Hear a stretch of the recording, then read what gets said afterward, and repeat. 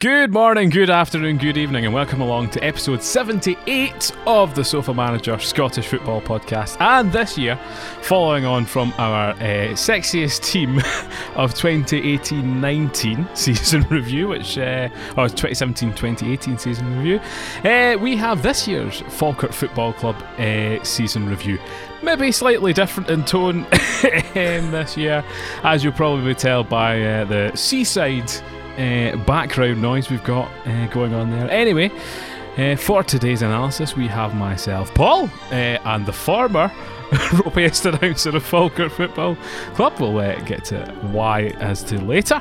And we're also very fortunate to be joined by the man who has absconded the country after writing some scathing words in some deep article that has gandered the eyes of many and has made ourselves infamous throughout the hardened Falkirk community. It is our editor-in-chief, John Brown. Hello, John. Hello, Paul. How are we doing? I'm good. I mean, on screen right now you're to the side of me, but I keep looking down because on my iPad you're below instead of alongside, so I'm going to try and keep that in mind. But if you haven't yet, go over to sofamanager.com and check out John's article. It's a very good, thorough read, delving into the depths of various people's LinkedIn profiles and taking a dig at the various universities that they went to, which I thought was an interesting stat. So that's a thorough recommendation. So anyway, on the show this week, we'll obviously be talking about what happened on the final day, some of the protests that did and didn't go to plan, whilst goals interrupting that, which is quite interesting. We'll also be speaking about where we think it went wrong, singing along to good old Maggie May and drawing parallels with Margaret Thatcher back in the day, which should be interesting. And we'll be discussing what we thought and an alternate timeline as to what would have happened if Peter Houston had stayed on, as well as nominating some award winners. And we've got some trivia along the way as well, so be sure to keep an eye out for that and try and answer things. But anyway, shall we get straight into things, John? Yeah, fire away. Cracking.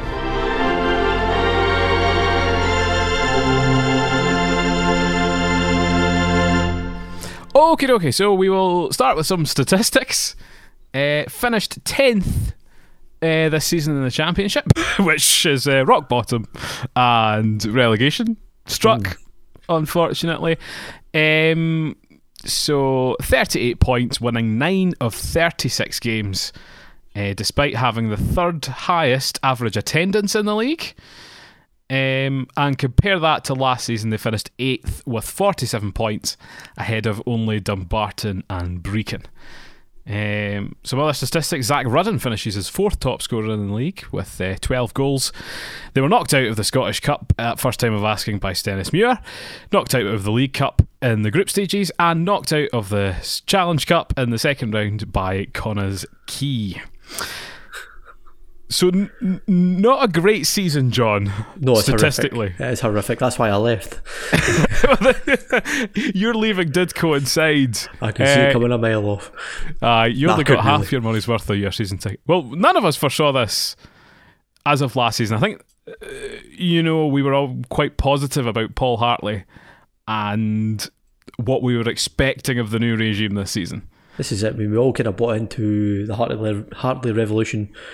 He had signed a bunch of players no one had ever heard of, half of them, maybe all of them, and they were exciting, they were different, and you kind of hoped they were going to actually do something.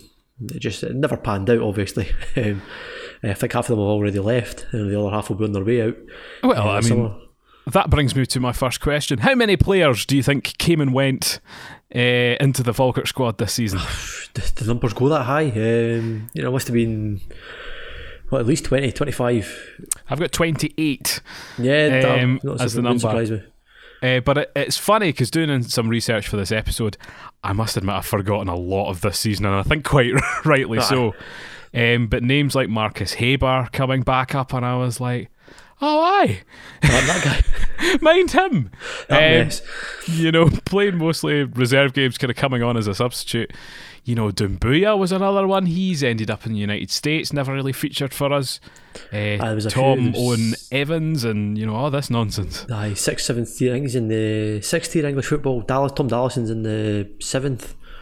somewhere. Well, that's the thing, a lot of them going back to like Crawley Town, and it is amazing that we've been able to forget players so quickly. You could make it almost a starting 11 from the players have already left, or you're completely forgotten about. You would have Leo Fassan or David Mitchell in goal, Dumbuya right back, Harrison and Allison centres, Patrick Brough left back.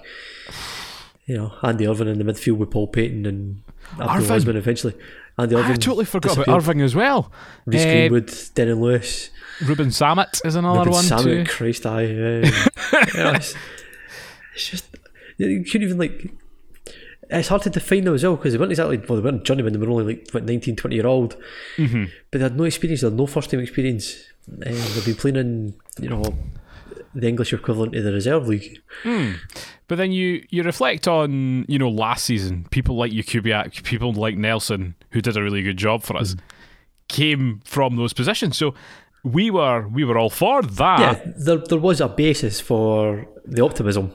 Yes, you had the best one was Denon Lewis. You had Denon Lewis who played in the same team as Alex Jakubiak in the Watford reserves or under 23s. Jakubiak was a star. Yes, and still is for Bristol Rovers, I think. Yeah, he's doing quite well for Bristol Rovers. But Denon Lewis was the exact opposite. It's like how can that happen? Well, the funny thing was at the start of the season, Denon Lewis was trying to convince Jakubiak to come with him. This is it. Imagine the difference in our season if that had been the case. That's the biggest thing we're looking back in the summer as well. I mean, if Hartley had got Jakubiak back, if he had got Andy Nelson back, I think it would have been a bit of a different story this season. Of course, it would have been, those two were really good players. I think we still had midfield and defensive issues, but at least you would have a strike force to build on. Absolutely. We'll get to the roots of those issues, but we'll start with what's fresh in the memory. Yep. And that was the final day victory against Ross County. 3-2 was the result overall, despite going 2-1 down. And yeah, obviously on that final day we had to win.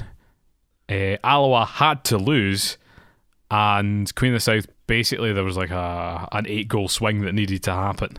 Yeah, pretty much. And they lost pretty heavily to Partick Thistle, who were all but safe at that point. So I mean, did you catch much of the game itself at all? I've seen snippets while I listened to it on open all mics. That's about as good as it gets down here. And I have seen highlights as well. It was tense, I think. Everybody kind of expected us to go down, but when we did take the lead, you're thinking, half a chance here. And obviously Alloa and Ayr were, at that point I think it was one each. Yeah. And Partick were absolutely annihilating Queen of the South. They got to the point where you were actually thinking, if we get another goal here against County, anything could happen. If Partick keep going up 3, 4, 5 goals, maybe we'll catch them. It's maybe kind of. Yeah, it was ambitious, but it could have happened. It was ambitious. It's the last day of the season. Anything could happen, but I think the inevitable happened was the outcome. Well, that's the thing. I think the funny thing though about watching the game itself is that we might as well have been projecting the Alloa game onto the pitch instead of watching what we were watching at times. And it was funny because obviously we'll get into it a bit later, but there's huge unrest obviously with the fans and the board and stuff like that, and when Falkirk went 2-1 down, and I thought, blimmin' typical this is. Jet to the front of the stand and protest, rightly so, start chanting, sack the board, and within 15 seconds of this happening, boom, Jordan McGee or whatever strides forward and smashes it in the back of the net. It's back to 2-2. They then start chanting again. Another 30 seconds later, another 3-2 up. As I put on the Instagram story, it was absolute scenes, but I certainly know that my celebrations were muted because it might have meant nothing, and it did ultimately mean nothing. And I think a lot of people were saying that was a much more spirited display, which was good to see, but we did need to see that much earlier. It should have happened 6 or 7 games ago. I mean, you look at the Partick, Alloa and Morton home games. They were 3 must-win games. I think we've got maybe a point out of the 9. That killed it. Again, if you're going to be even more picky, the Queen of the South away game, when the fans are on the park at the end. Well, there's the question. Did the fans ultimately lose Falkirk the league? Yeah, that's where the abuse will come in now, or the banter. Is like, well, you've cost your own team safety by running on the park. I can kind of see where that's coming from, but over a season, Falkirk have deserved to go down, there's no doubt about it. I mean, I'm looking at when he's kind of stat boards, I think 1, 2, 3, 5, 6, over half the season we spent 10th. That was going to be one of my quiz questions too, was how many match days have we been 10th? And we've been bottom for we've only been off the bottom for 11 match days. And there was a highest league position of 8th. Do you know when that was? It was around about, they came off around about March, I'm sure, February or March. Game 1 of the season was 8th. Everything else was 9th or 10th, according to a graph I looked at. And that must have... For what I can remember, we were 8th for a little bit near the end of the season. I think there was. I think that because there was games in advantage and things like that. It's kind of thrown out. I looked at kind of changed it there. So, looking at that, and congratulations to Alloa and Partick Thistle for their survival. Partick Thistle managing what we couldn't and signing some reasonable players and putting together a reasonable team with what I think is a duff manager still. Yeah, well, he'll get found in next season. It's the same thing as well, though. It's what could have been if we had signed Scott McDonald rather than going to Partick. There's a swing. I mean, surely we would have had that buying power rights again. We shall get to. The fans obviously very much in unrest with the board for a number of reasons. The transfer decisions, the youth, and I sent you videos at the time of them, with their sit-in after the game, which was better than the 5 people the week before that tried it. Yeah. And they were all stood outside the stadium. I heard rumours about, they were attacking Margaret Lang's car or something like that. I've seen no evidence of that. I've seen a video of them chasing one of the directors, Andy Thompson, out of the car park. Right. In his BMW SUV. Allegedly, the tyres have been slashed on the other cars.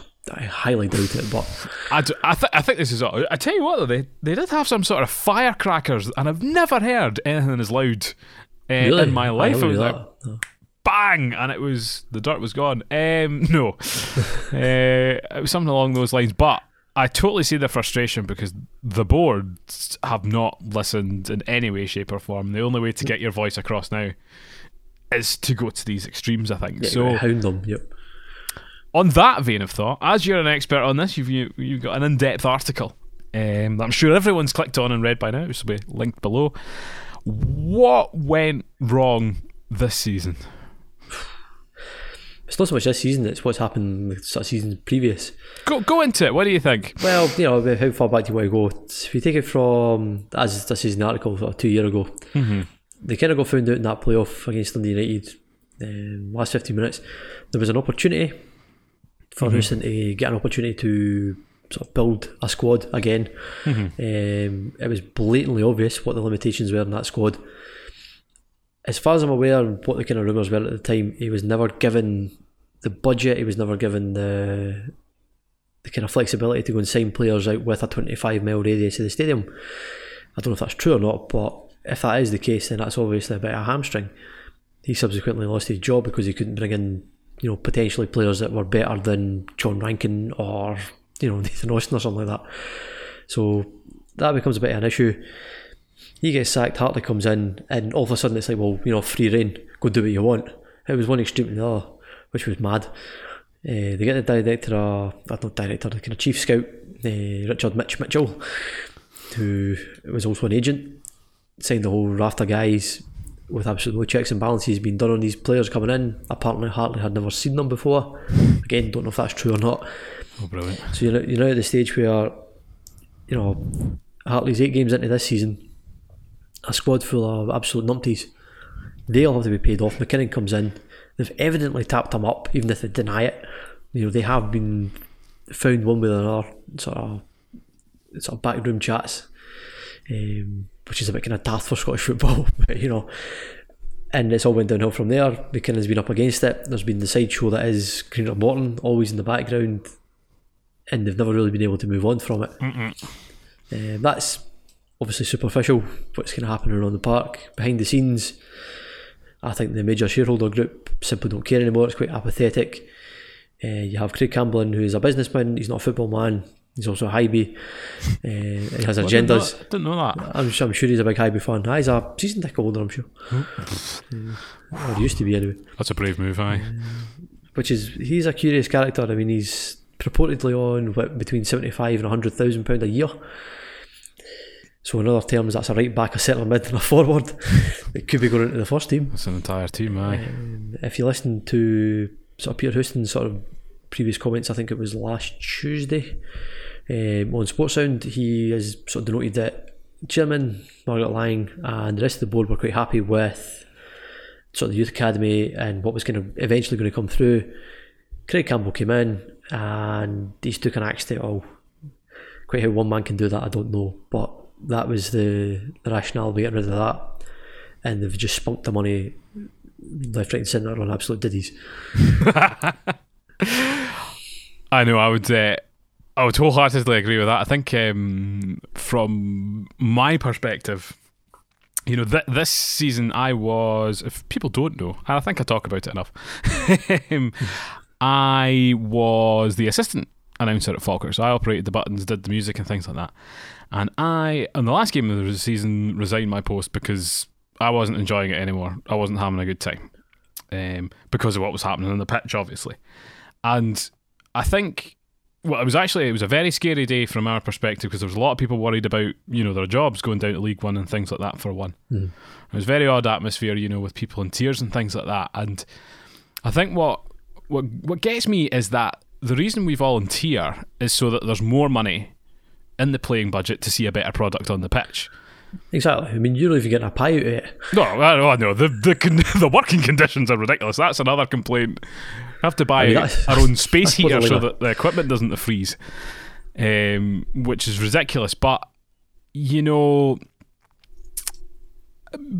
I think what's frustrated me most about this season is the squandering of money that has gone on. Now, feel free to interject if you disagree with any of this, but since Falkirk collapsed nearly collapsed in the 90s or so. Aye, the Bennett administration, I can't even remember the date, it was in the 90s. In the 90s. They've been run relatively frugally. Falkirk have always been run from a business perspective and never reached too far beyond their means to kind of keep things sensible. They did it once. When they tried to push for top six. And Yogi spent a lot of money on has-beens, Neil McCann, Jackie McNamara, really bullying. That's the only time they've really loosened the purse strings and went absolutely nuts. But beyond that, it caused collapse. But yeah, beyond that, it's been run relatively reasonably. And then come along this season, and I am going to call them pirates. All of a sudden, we have all these war chests to suddenly be picked at, and you know. They were picked at, and the famous statement I say to everybody is it's the most money anyone's ever spent to finish bottom of the championship. Wow. And it might not be this value now, but it will come to this value eventually. It is millions of pounds that have been pumped into this nonsense. And for different things as well. Well, exactly. Well, yeah, between fines, the lawyers and stuff, and maybe it's her that write the contracts in for these players must be making loads of money off the nonsense that we are, you know, up to. And at that point, and I know it's not necessarily coming all from us, but a lot of the money, you know, comes from the fans that are paying the tickets every week. Well, obviously they turned away the money for investment, but the time I put in there unpaid as well, and they're wasting my time, they're wasting people's money, and it's not on. It's just not on. And no, not at all. The final point I would make is that they sat down and tore up loads of players' contracts. You know, players that were essentially club legends because they weren't good enough to be in the playing squad. The powers that be need to look at them now, I think, and say, well, if these players weren't good enough, you're not good enough. Aye. What have we got now? You know, it's a huge issue. You're right. I mean, in fines and trying to get Ray McKinnon alone, they've maybe spent maybe $250,000. Yeah, probably. and that includes sort of paying off Paul Hartley, which was about 60 grand. They've been fined 60 grand, so it was 120, 40 grand again, went straight to Morton rather than the SPFL Trust. That was a weird agreement, wasn't it, to be pals again? So it was that was Lex Miller sort of playing. That's the only thing that I've actually read about him in the last 15-20 years. He's a Fokker director. The guy is a prawn sarnie muncher. That's what he does. Like, that's what he's there for. He's just there to make his pals feel jealous. Oh, I'm kicking about Fokker. Look at these players I'm seeing, and that's the thing. I mean, the definition of hanger on. Yeah, at this point, you have to think that the people on the board and the people in those positions are power hungry, and they don't want to lose, because football is a narrow industry. There's not many people that can work in these jobs. I mean, I do wonder if there is an ulterior motive for one or two of them as well. Margaret Lang being in a particular position. But what would the alternative motive be? I think she's angling for a job in the SFA. I mean, every chance. There has to be a kind of, why else would she be doing it? Why else would she be taking that stick every week? Why is Craig Campbell there? Because he's making 100 grand a year and doing absolutely bugger all. That's his motive. There's no other motive there. There's nothing to benefit the club so long as his pockets are lined. Well, that's the thing. You could kind of accept it, and at the end of the day, these are also human beings as well that should be treated respectfully, is what I would say. But if you're trying your best and all that jazz, fair enough. But there's nothing to suggest they are. Well, the problem is, even if they are, it's not being communicated at all. Well, they've all went quite quiet, funnily enough. And that's the thing in the last game of the season as well. They all tried to disappear into the sunset without facing the fans, which is it's quite a timid way of dealing with things. Now, do I think there's anything that you could have done that day to reason with the fans? I don't think so, and it wouldn't have benefited anybody. Nah, but unless it was a resignation letter, you were never going to get away lightly. If only. I mean, there was speculation as to the time is that what we would see, after the match. But I remember that Netflix documentary, Sunderland Till I Die.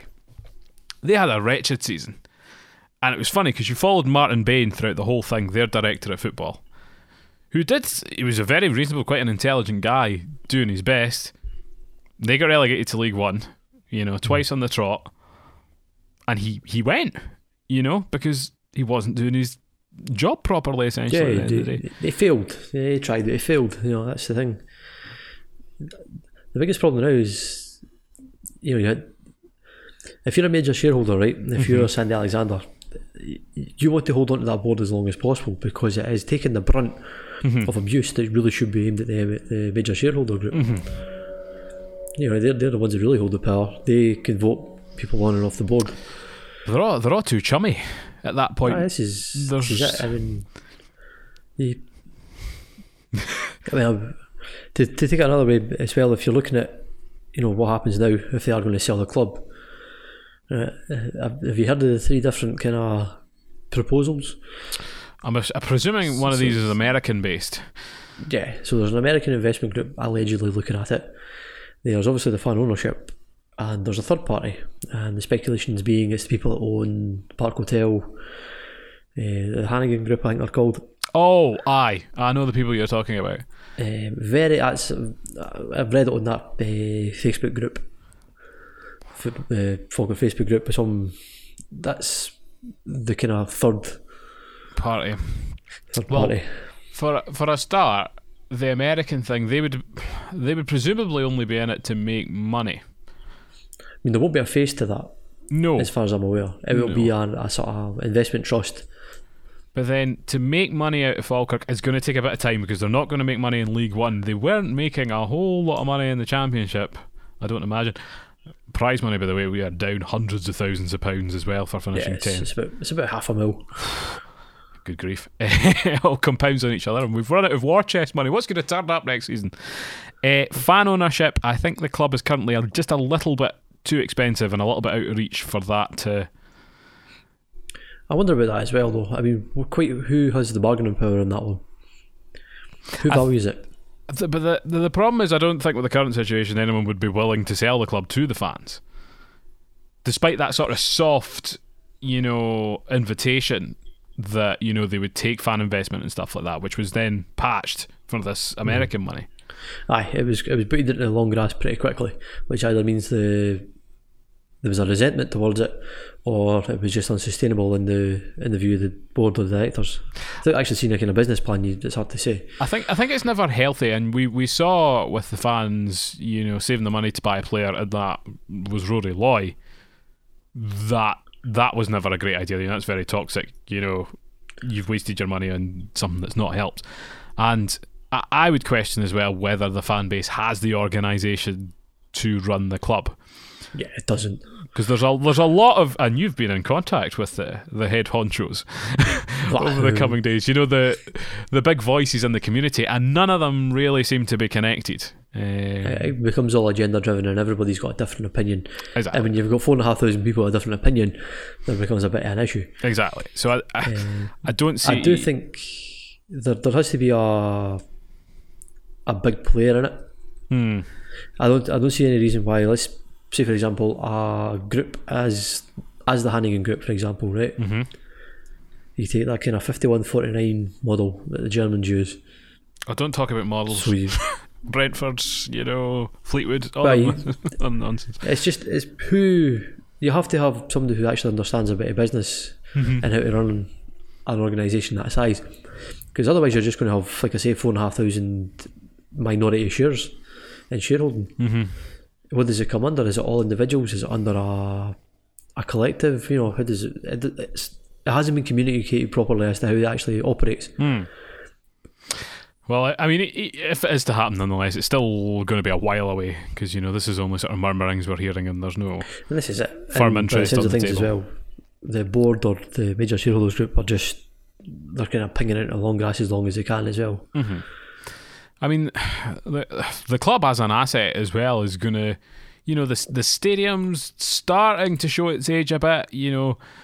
That becomes an issue as well, because they don't actually own large parts of that stadium. I know. Well, they own the seats North in the stand. Aye, they own the North Stand.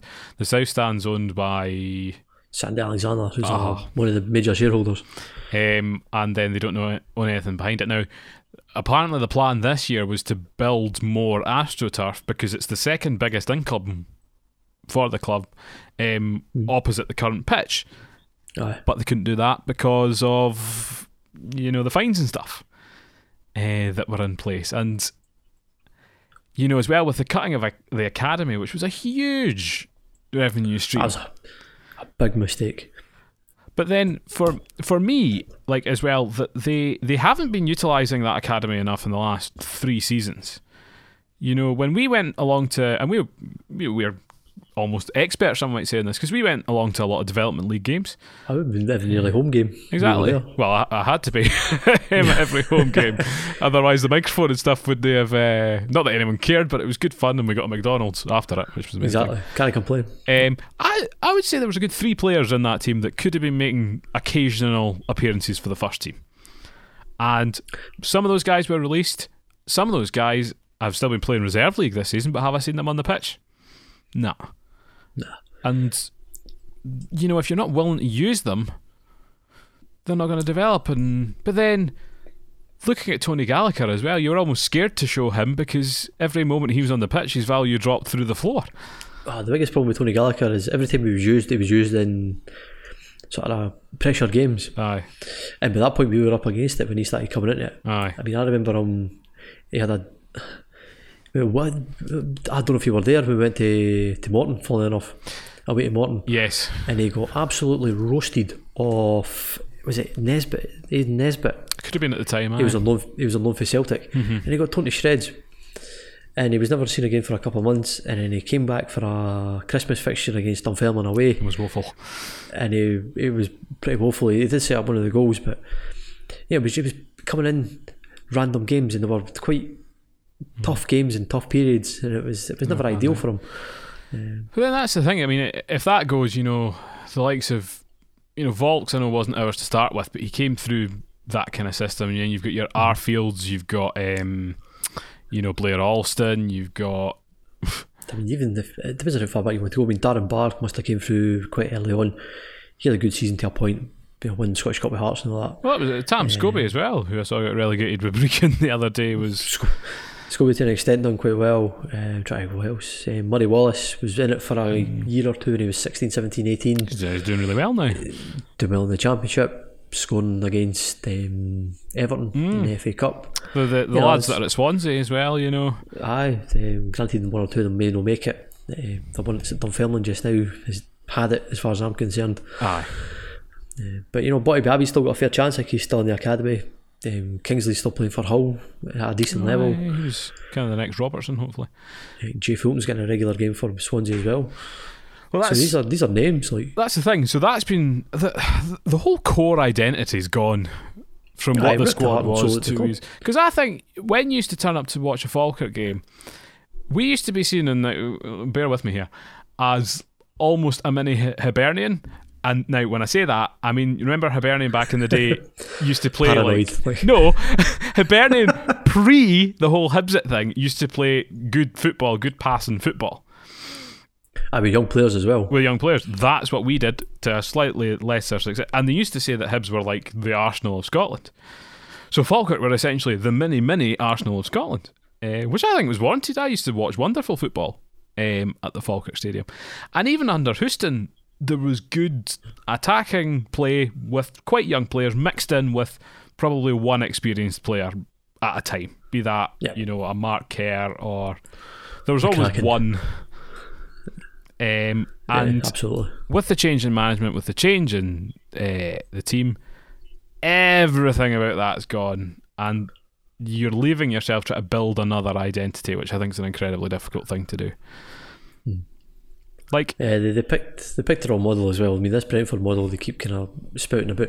I mean, if you look at Brentford though, they're not even that good. Geographic, the thing is, I mean, they have like what academies to look at, but Arsenal's, Chelsea's, anything in North London, East London, there they kind of dropouts for West Ham. You can go up into the Midlands because that's where they're based, and they've got ginormous clubs to pick from. Who do we have? Rangers and Celtic dropouts. I know. Who'll end up in maybe kind of mid-table Premiership teams. Well, that was. We'll go to the elite academies as well. That was the thing as well. Like we're even loaning Rangers and Celtic dropouts essentially. So there's no value in that either. We never really. I think Leo Fassan was supposed to be a kind of one of these kind of guys. We'll take him for maybe a year or two and we'll develop him. Hopeless. That was a poor pick. Ruben Samut, I think, was coming in for maybe 6 months to a year, was coming out the Chelsea Academy just to see what he's like. But we'd have got a year development out of him, but again, useless. He came into a very poor team, and I think that's what's kind of maybe hamstrung him a wee bit. So they just never executed it properly. Well, in my opinion, the only player to show any development this year was that was it Scott Harrison, the centre back, who I'd kind of been raving about in recent weeks, who went from abysmal to being tolerable but slow. He got a little bit better, yeah. And then we got. I think Paddy Brough as well was coming alright. Who? Paddy Brough. I thought he was actually. Is he not still there? He's still there. I would keep him for next season. Well, that was one thing that got me as well. Is that Lavery boy? Was it Aidan Lavery? Is his name? He. Like, looking at the sort of match reports and stuff from Reserve League, which I didn't able to go to this year, was tearing it up. He was scoring loads of goals all over the place. Barely got a minute in the park. And he was a wee, like, stocky lad. He had a bit of physicality about him. And I thought, Everton must be absolutely beeling that he's getting nowhere near a football pitch, whilst... Right, okay. Funny thing, I'll have to tell you this now, but because I was going to moan about Domintas Petrovicius getting near a pitch when he wasn't. But Domintas Petrovicius is an anagram of administrative pause. Which I thought was very good. That was going to be my quiz question for later on, but I thought I'd slot that in there. That would take me ages to figure that out. Well, I think with how many letters you would have got there pretty quickly, to be honest.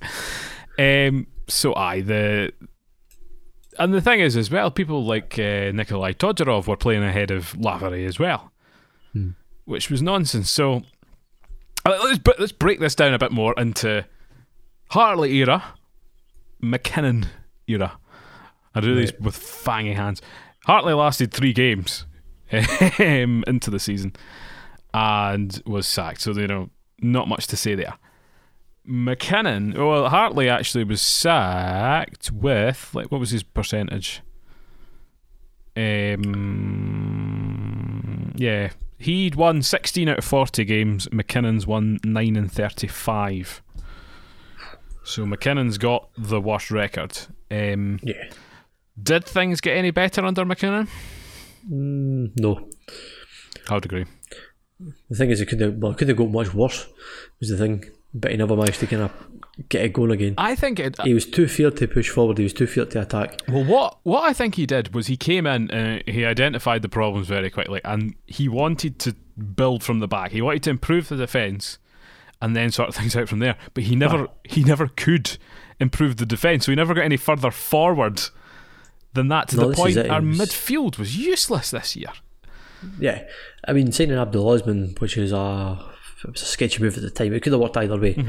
He has been found wanting more times, and it's kind of, I care to admit. But then you're playing him beside Paul Payton, who has about the mobility as Marcel, and he has been good for spells. So, I mean, it's like, has he though? Well, like, he's been in team of the week occasionally. He's scored some good goals, but that's only when he's turned up. Well, he's 32. How could he have improved?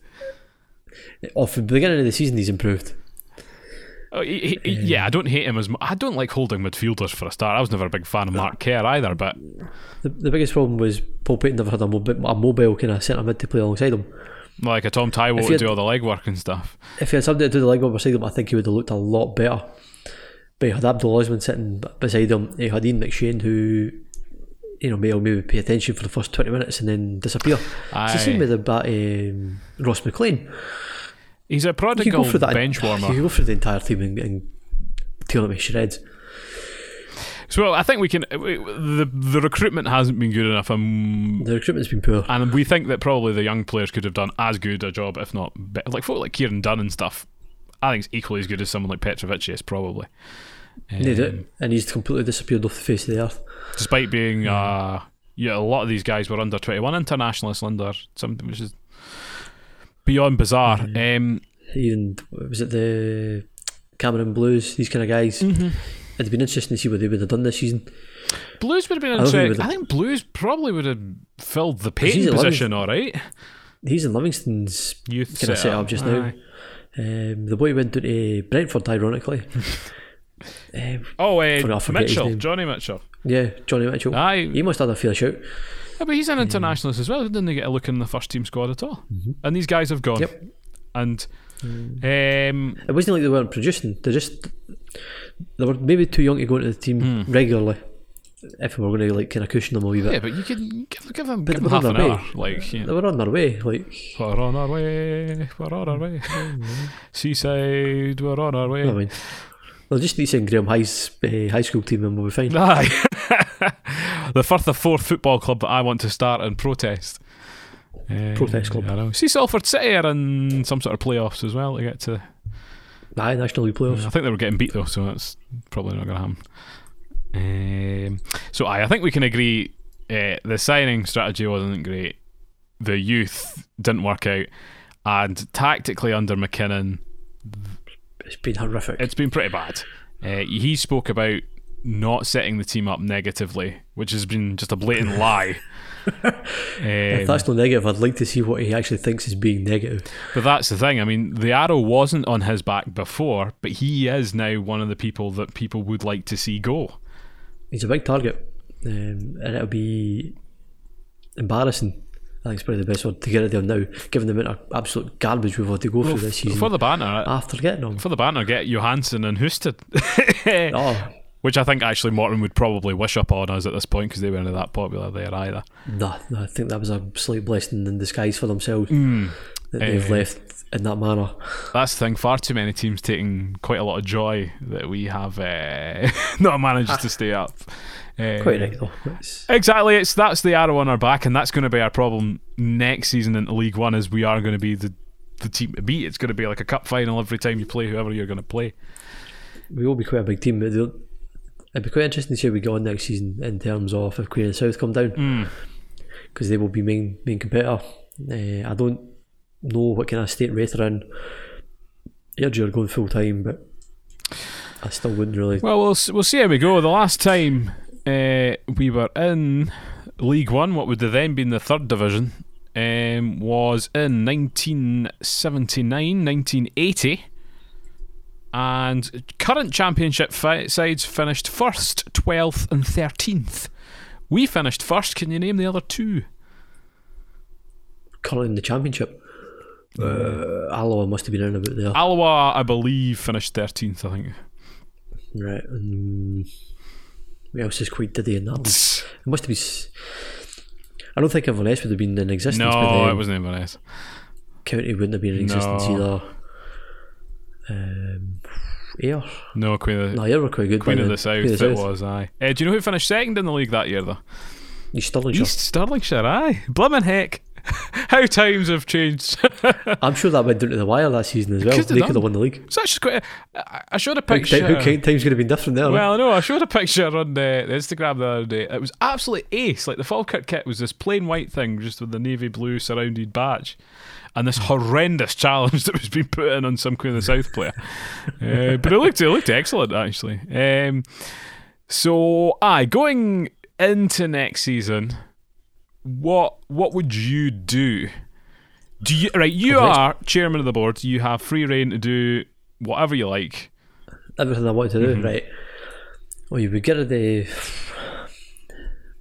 Presuming the major shareholder group's all the way, it's a brand new, fresh, clean slate. You would get a new manager in, absolutely no doubt about it. Who do you get in? Someone who's got a bit of League One experience, I think, is probably the best way to go. Alternatively, I would maybe go for Miller and Kerr. Well, as a kind of dynamic duo. Let's dive into this a bit, because this is something that the fans... Falkirk fans have been pushing for a wee bit. Absolutely. Now, to this, what I would say is they would be inexperienced for a start in management. But a clean slate, not a lot of pressure. It's done wonders for actually managers at Alloa, that sort of setup. Hartley, I suppose, started that way. And then Jim Goodwin as well. Jack Ross didn't do that though, did he? No, I think he just went to St Mirren. Was he anywhere before he was at St Mirren? I think he was at Alloa. So I think he maybe used the same springboard. So that'd be good. And I remember as well, were you at the Development League game when they'd sacked Houston and Miller was taking them? And he was very encouraging, he was very positive, so he has that, rapport, he's got that communication. Yeah. And Mark Kerr could maybe be more of your tactician. And passing the ball backwards and sideways. The biggest thing about us going into League One though is you've got to have somebody who's got a bit of kind of connections with bigger clubs to get certain types of players in. I think we're going to need a few kind of old heads in the team. Where are you going to get it? Like, how many journeymen do you see in League One? You see journeymen in the Championship, fair play, but like I am really struggling to convince people. Unless you pay them the money. If you pay them the money, it'll happen. But where are you going to get the money? Well, the biggest thing as well is if you decide to take, if you cream off the best players in League One and put them all into the Falkirk team, the majority of them are all part time. Now, do you want to quit your part time job? Would you probably make more money than you would going full time playing football? Because there were two. I would look at Andy Stirling. I think he's quite a good player. Dom Thomas, I think his name is. I think he's played for Dumbarton. I've heard good things about. Is he the centre back? No, I think he's a kind of attacking midfielder. Okay, I've heard good things. I maybe think of a different player. You've always been a big fan of Lewis Vaughan at Wraith. Lewis Vaughan, I don't know how well he's done this season, but last season he looked quite good. I'd be tempted to have a punt on that Blair Henderson guy at Edinburgh City. Banged in 30 goals this season. If you play him in the right system, if you could convince it, like folk like Scott Shepherd come back, and well, there's a manager then, James McDonough. Oh, that would work. That would work. He's done quite well at Edinburgh City. Very well. They were, I'm assuming, third. Yeah, so they're in playoff contention now. Yeah. Behind, a team like Peterhead, who are very established in that league and you would expect to win, but they've lit up the headlines. I know they had a piece on the Terrace about one of their defenders being the best defender in like League 1 and 2. Yeah. And is it Blair Henderson that you said earlier that plays for them has got like 25, 30 goals? I think he's leading the kind of scoring charts. Aye, so that could be a shout actually. I mean, there's a guy he's got experience working for Falkirk. Unfortunately, he knows the misery. As kind of Houston's assistant manager, he did leave to take the Edinburgh City job, so he is a man in his own right. So I'd be quite interested to see if he was. That's a shout. If he was interested, because it is a step up for himself. No doubt about it. So you think you try and you have to take these established names first? I think you've either got to take someone who is quite fresh faced, like Lee Miller or Mark Kerr, or you have to go for somebody who's got experience working with part time and lower league teams and players. And for me at the moment, maybe James McDonough would be a name to pull out the hat. Well, no, I think that's a good shout. And I saw a tweet earlier, because there was folk talking about obviously the Falkirk relegation on Twitter, and it was a Raith fan talking about if Ray McKinnon had stayed for one more season at Raith, what could have been, because they were doing quite well. And they finished fourth. And if he'd stayed there another year, that might have continued in his big fall from grace at Dundee United, and then which started to look up again at Morton, and then his dip by. I totally understand why he's left Morton, because there's a total sham with how they've dealt with their management. Yeah, I think there's something more sinister going on in the background there, but that's for them to deal with. Well, I think the rumour was that they were not offered contracts for next year, so they told them to get stuffed for the last game. I think it was more to do with Charlie Telfer. Or was it? Who knows? Charlie Telfer was a game away for triggering a 1 year automatic extension, and they didn't want that. And the board pretty much didn't play him. We didn't want him for next season. Well, and by the way, you guys are not getting your contracts renewed either, so it's not a great policy. In spite, I would have just, if Houston and Johansson had any kind of news about them, they would have done the game and they would have put Charlie Telfer on from the start and absolutely done them, and then they'll come back next season. Because I don't think the board can stop you from playing a player. No, they couldn't legally, I suppose. Well, that's the thing. A lot of people are like, "Oh yeah, I would take Houston back in a heartbeat," but I was like, "Nah, no, you wouldn't." He was exhausted of ideas, and he did a brilliant job for us. But come the end of his days, you're absolutely spot on. It was a natural conclusion. It was just a disappointing. The natural order of things. The natural order of things. If I was to speculate, John Hughes is still floating around. No. If we get the ragtag gang, excuse me, back together. I was thinking as well of what's the feature? Alternate realities earlier, and if Houston had got the money to improve his squad, we would have seen club legends return. Houston would have retired at the end of the season. John Hughes would have come back with Russell Latape's assistant. The Portuguese connection would be reignited, and we'd become a secondary Wolves team as a refuge for international Portuguese players. Pedro Moutinho's son, along with Tiago Rodriguez's child, would play. Vitor Lima. Vitor Lima was there. We did alright out of those. So that's what we need. I mean, Pele the last season we were in the Premiership. I don't think that really panned out. I don't know if you Portuguese or if you Cape Verde or something like that. So we would forge that connection and become a footballing superpower, in line with Wolverhampton. But no, I think the James McDonough thing's a good idea. If Ray McKinnon were to get the sack now, we're obviously recording this review quite early, so there's loads of different things that could happen in kind of retrospect. It could be an interesting week. So another quick quiz question while we've rounded off that topic. Paul Payton had quite an indisciplined season. Where do you think he falls within the discipline rankings of the Scottish Championship? He'll be behind Higginbottom, who I think has been sent off the most. He's not behind Higginbottom, but he is. I think Daniel Harvey was the worst player because he had 2 red cards, which kind of puts him up on points. Ooh. I think Payton had 1. He was sent off at Partick. He was sent off at Partick. There was 1 red card. Yes. I was at that game. That was at Firhill. It's quite early on. That was when we were optimistic. He was. Go for it. Guess. 5th. 3rd most ill-disciplined player in the league. 10 yellow cards and 1 red card. So there you go.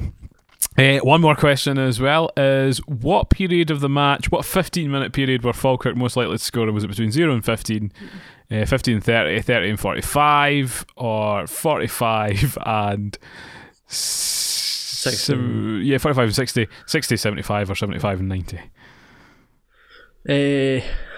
60, 75. 75 and 90. They were most likely to score in the latter part of the game. The last 50 minutes, so you could just show up for the last 50 minutes. I think the reason, well, there's no point in showing up to the first half of championship games because nothing ever happens. But I think the 75 and 90 thing was they'd already be like 2 goals down, so it would essentially be bounce time. Consolation. They would get back, exactly. So I think on that basis, it brings us on to our sort of awards section. Hey. Glitz and Glamour. You wouldn't have known that the Falkirk Gala dinner had taken place because they didn't put any pictures of it on their social media or have any mention of it to avoid any comment. Backlash. Which was interesting to see. But I think we'll start positively. I think this is an obvious question, but who would your player of the season be? For Falkirk, it would be Zach Gordon. It would be Zach Gordon. I think I think he's got a long way to go in terms of his footballing development, but a player that played, with passion throughout the year, and you even saw in his celebrations and things like that. One of his goals, though, I honestly thought it wasn't going. It came off pillar post every other Ross County player before it finally rebounded to Rudden. It was an open goal as well. Finally able to finish it. I thought this isn't going to happen. We've hit the bar, we've hit the post. It's going to be that kind of day. But he was, I think, one of probably 3 players in that team who was a boy but played like a man and made the rest of them look pretty silly. No. I'll be interested to see what he does next season. My thought would I don't think he's be loaned out to a better team. Okay, so I wouldn't be surprised to see him at St Mirren or something like that. Like a sort of cusp Premiership Championship side. I had him at it depends. If Hamilton get relegated, which is unlikely, if they got relegated into the Championship, he'd be absolutely brilliant in that kind of team, because I think for him he has to play a top Championship team next to see if he can do it in a good team. Well, where he's maybe not star man. If you're scoring 12 goals in a rubbish team, if you're scoring 12, you're doing there's something about you pretty well. I think for him he needs to get a 20-25 goal a season return next season somewhere. And I think for him, the best place to do it would be the top of the Championship. Well, I would agree. Yeah, it's a good shout. I think you're right with it would probably be a more Glasgow-based team, so he's not too far from home. Because I think if Rangers have any sense, they'll want to keep kind of closer tabs on him. Aye. Because that's the thing. I think the rumour I heard where Falkirk were putting in a £50,000 bid for him. Good. Which, he had and laughed. But the problem with him is he could be worth £200,000, he could be worth £2 million. He's still a very that's what I'm saying. difficult thing. If he can go to a good Championship team next season, bang in 20-25 goals, he can go back to Rangers. I don't know what kind of contract he's on. They can keep him and they can try their best to develop him. He'll end up like there's a Hardy at Livingston. He can end up like that, or he could kind of push on a wee bit more.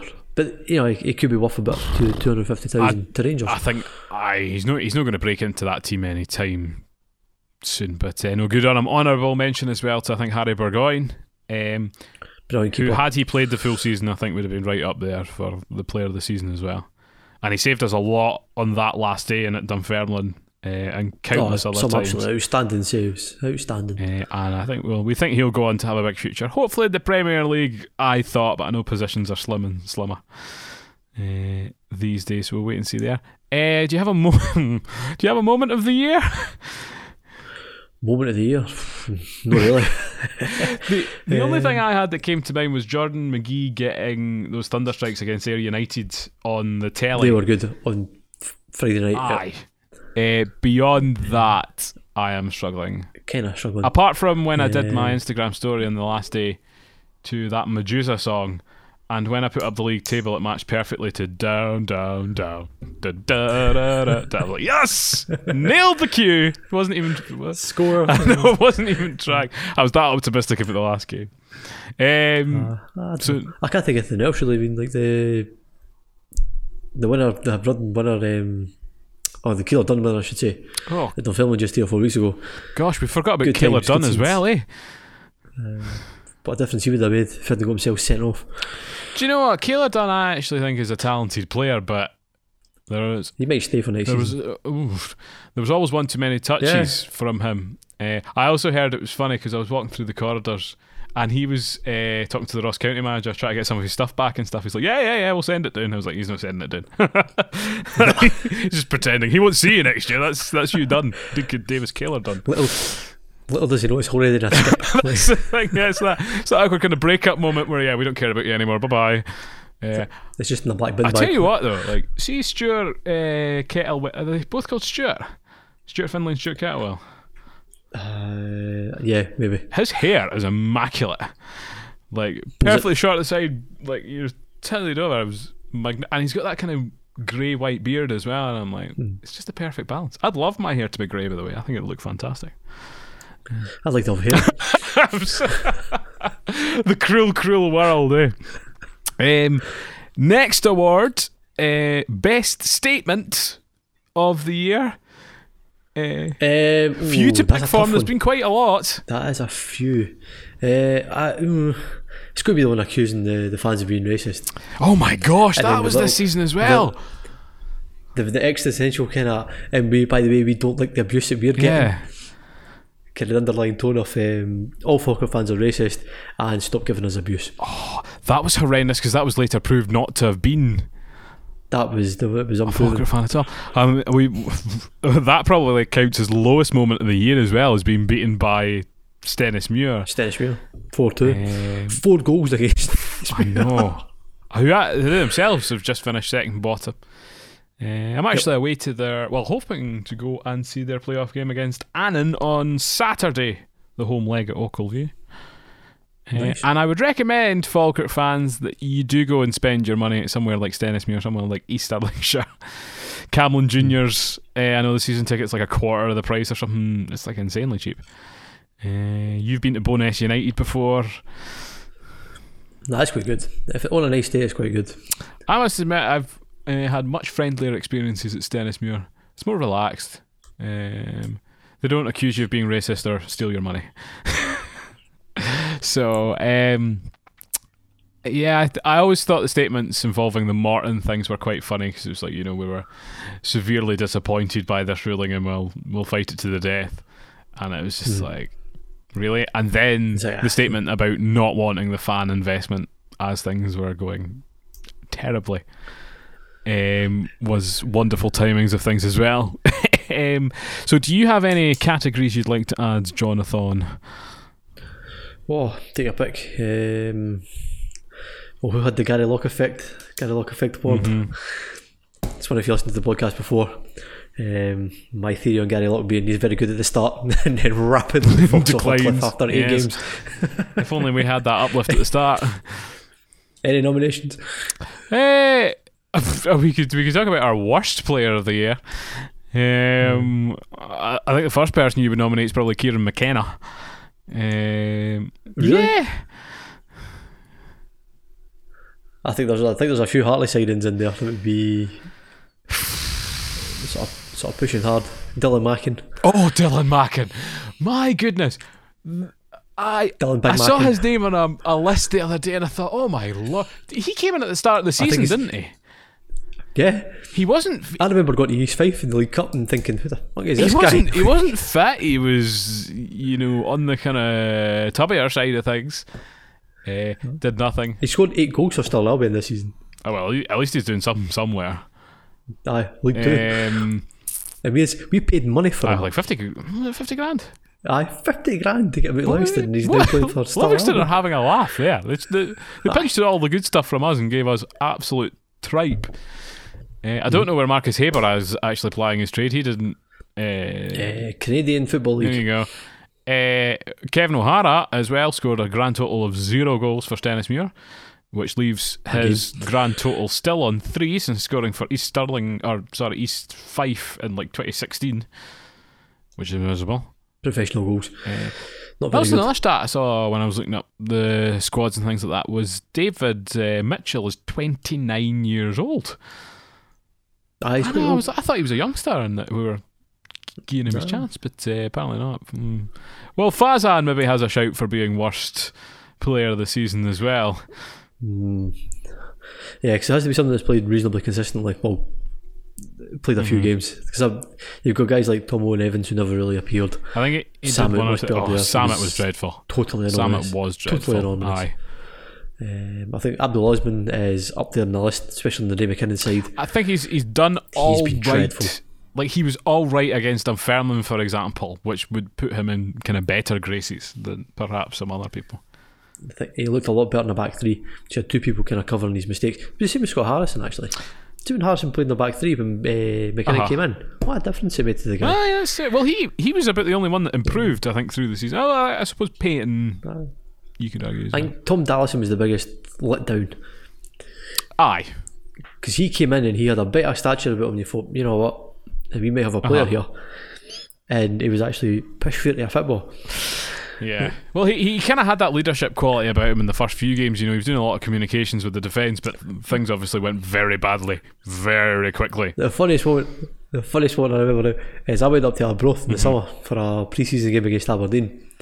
And who was in the back? It was Dallison and Harrison were the back two. And about an hour in, Harrison was subbed on and Aaron Muirhead came on. And everything had been quite calm, Dallison taking control, barking the orders. Muirhead came on and just started screaming at abuse at absolutely everybody who was listening to him. And you had Dallison go up to him going, "Well, you calm down." It's a pre-season game. It finished on each. And we ended up losing both. It was just an absolute head case. Like, I remember that quite vividly. I remember Paul Payton going absolutely through. Oh, what was his name? Gary Mackay-Stephen, I think it was. Cleaned the boot, 2-footed challenge. In a friendly game. I think it reflects his temperament a wee bit. This is it. And that was the thing as well, was that was it against Morton that Edgingelly and McKenna completely clattered into each other. Aye. Nigh on KO'd each other for They just didn't talk to each other. So that defensive partnership didn't work at all towards the latter part of the season. Edgingelly had a real task on his hands, and he's not the freshest chicken in the hut. No, I wouldn't be surprised if he's here next season as well. I don't know. See, with an international player like that, you know, I suppose he actually came to Falkirk, because I don't know if he maybe moved from Dundee or where. He's on loan. He's on loan for Dundee United. Well, I know, but like, you know, did he move down here or whatever? And you know, is there a possibility to go back to France? Because I know Mallory Martin did something similar from Hearts to Dunfermline, but didn't get.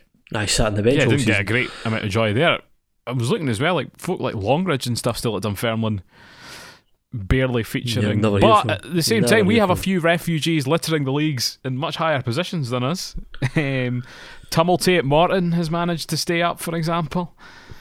Aye, Mark Kerr, Aaron Muirhead, Ayr United, who you were going to give an award to, you know, most bizarre fan moment of the year, being chucked out of the away stand at the Falkirk Ends, their United fans. Oh yeah, yep. That has to go down as one of the moments of the year though, because we actually made it on national telly. No, we didn't. We made it on the the extended rerun cut.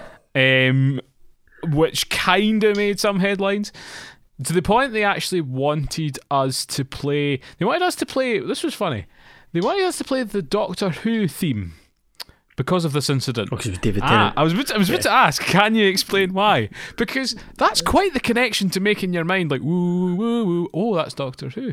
David Tennant. David Tennant was on Have I Got News For You. They're talking about The Tree. What? That's well, surely if you were playing the Have I Got News For You theme song. You played the theme tune. Well, exactly. It's one of the best theme tunes you can get on a game show. Aye. But... no, that was one of the more. That was almost as bad as them wanting us to play "Oh When the Saints" on the last game of last season to celebrate. Who's the guy that moved to Australia at the end of the year? Alex Smith. They wanted to celebrate him and his St Mirren lineage by playing "Oh When the Saints" at the Falkirk Stadium, and it was like, that's Mibs not the good. Although I did play that "Through Fire and Flames" by. Old Country or whatever, which was a Dunfermline song, which wasn't which I wasn't fully aware of. So you won't be having to deal with those mistakes, or you won't be having to deal with Pitbull's Fireball, which I see gets mixed reaction on a weekly basis. But well, the comment I got this week was, "I calm down. We're not in like, you know, sunny Caribbean or anything. I'm like, it's Mr. Worldwide, guys. He is endorsing all over the world. Pitbull is the man. But aye. Did you ever think, to kind of round off in some closing thoughts, because I think this has been fairly negative, yes, but some good points I think have been made. So do like and do check out Sofa Manager website for, I'm sure, more extended views on this, which are to come. Did you ever think you'd see your team in League One? Over the last 2 years, it's been a distinct possibility. If I was to go back to maybe like we did get relegated 2010, there was no danger in it. Mid-table, and it's been like that for the last 9 or 10 years. But League One was never considered. There's always a break in last season, or there's always like a small part cushion. There was always a buffer. Yeah. This season, Alloa were that good that there wasn't that buffer anymore. And we've been found wanting. Exactly. As soon as it got competitive, we couldn't handle it. But I sincerely hope that the move to League One will give the club a good shake. And I think it, like for example, Dunfermline going down to League One, I don't think did them too much harm. I think they came back stronger from it, although they were really struggling towards the tail end of this season. And you look at Ayr United coming up from League One with a bit of momentum. I think Arbroath have every chance of doing the same thing next season. Maybe not quite as high as Ayr, but certainly if you put a string of results together. If Arbroath survive, it's a great season for them. So hopefully it gives things a good shake and we can go from there. I did think it was interesting as well that Ayr United on the last game of the season, Ian McCall, there were 2 different perspectives as how the last game would go. Ross County, playing Falkirk, said that they would respect the league. And I was like, oh, brilliant. Ian McCall, who's Ayr United faced Alloa, said they owe them a favour. Now, Shankland came off after about 50, 60 minutes into the game, and you're going, and to be fair to them, would you rather be playing Alloa or would you rather be playing Falkirk next season? So, for these kind of teams, I think they would rather have Alloa in the league. I think so. But I think Shankland's just back from injury, so I'm not implying anything sinister. The thing is, we'd have every right to do that, to rest our players for big games. Exactly. So, I suppose we won't be back in 2019-2020 because you're not buying a season ticket. I'm not going to be at the games. So this might well be the last Falkirk football content you hear on this podcast going forward. To such an extent, anyway. Well, I suppose. It's all about the Charlton now. It's all about. I love a bit of Charlton. I'm going on. I'm getting my tickets tomorrow. Oh, for the playoffs.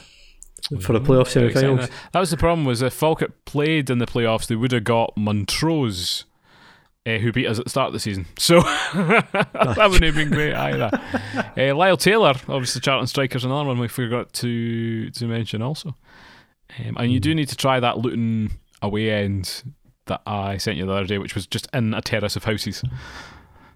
No, I'm hoping for folk that are based in London now, so I'm hoping Charlton do get promoted because they're in the same league as Millwall next season, which is an absolutely ginormous derby down here. Oh, is it? Absolutely buzzing on that. Two South London teams absolutely hate each other. Oh, everybody hates Millwall. It's a bit like Falkirk. At this moment in time, yes. At this moment in time, I've actually got my Charlton shirt just over the shoulder, which will probably be cropped out, but people have probably seen it in previous episodes anyway. But no, I guess time to round off, and I'll say thank you for joining us from myself, Paul. All the best, guys. And join us again in the summer, where you'll be hopefully hearing about next week with myself and Darren, our trip to Stennismuir to see Annan Athletic. And I think Christian Nade plays for Annan Athletic, by the way, so that could be something of interest. As well as hopefully some Champions League content in the coming weeks, because we've kind of strayed away from European stuff recently. So stay tuned for that. But thank you again for joining me, John, and have a good evening, a good afternoon, and a good morning. See you later.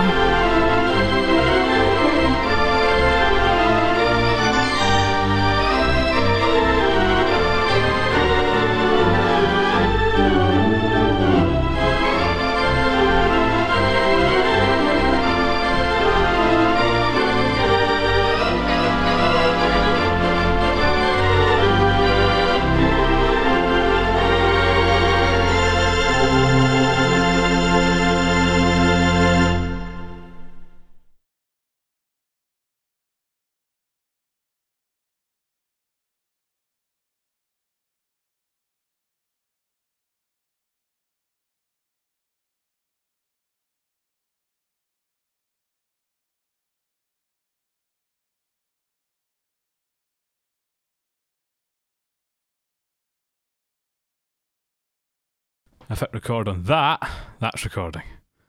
So if I do that should line up my video. Now, are you recording your audio? Do you want to start recording your audio now? Right, that's the audio recording. And it's That's the appearing audio on the screen. recording. Yep. Right, what we'll now do is a rendition of You Are My Falkirk. Right. So I can roughly, so we don't need to sing. Well, we could. It could make it into post. You are my Falkirk. My only Falkirk. You make me happy. When skies are grey. You'll never know. How much I love you. And you'll never take. My Falkirk away. Yes, you shall. And that's where we start, episode 78. Doing the seaside leagues.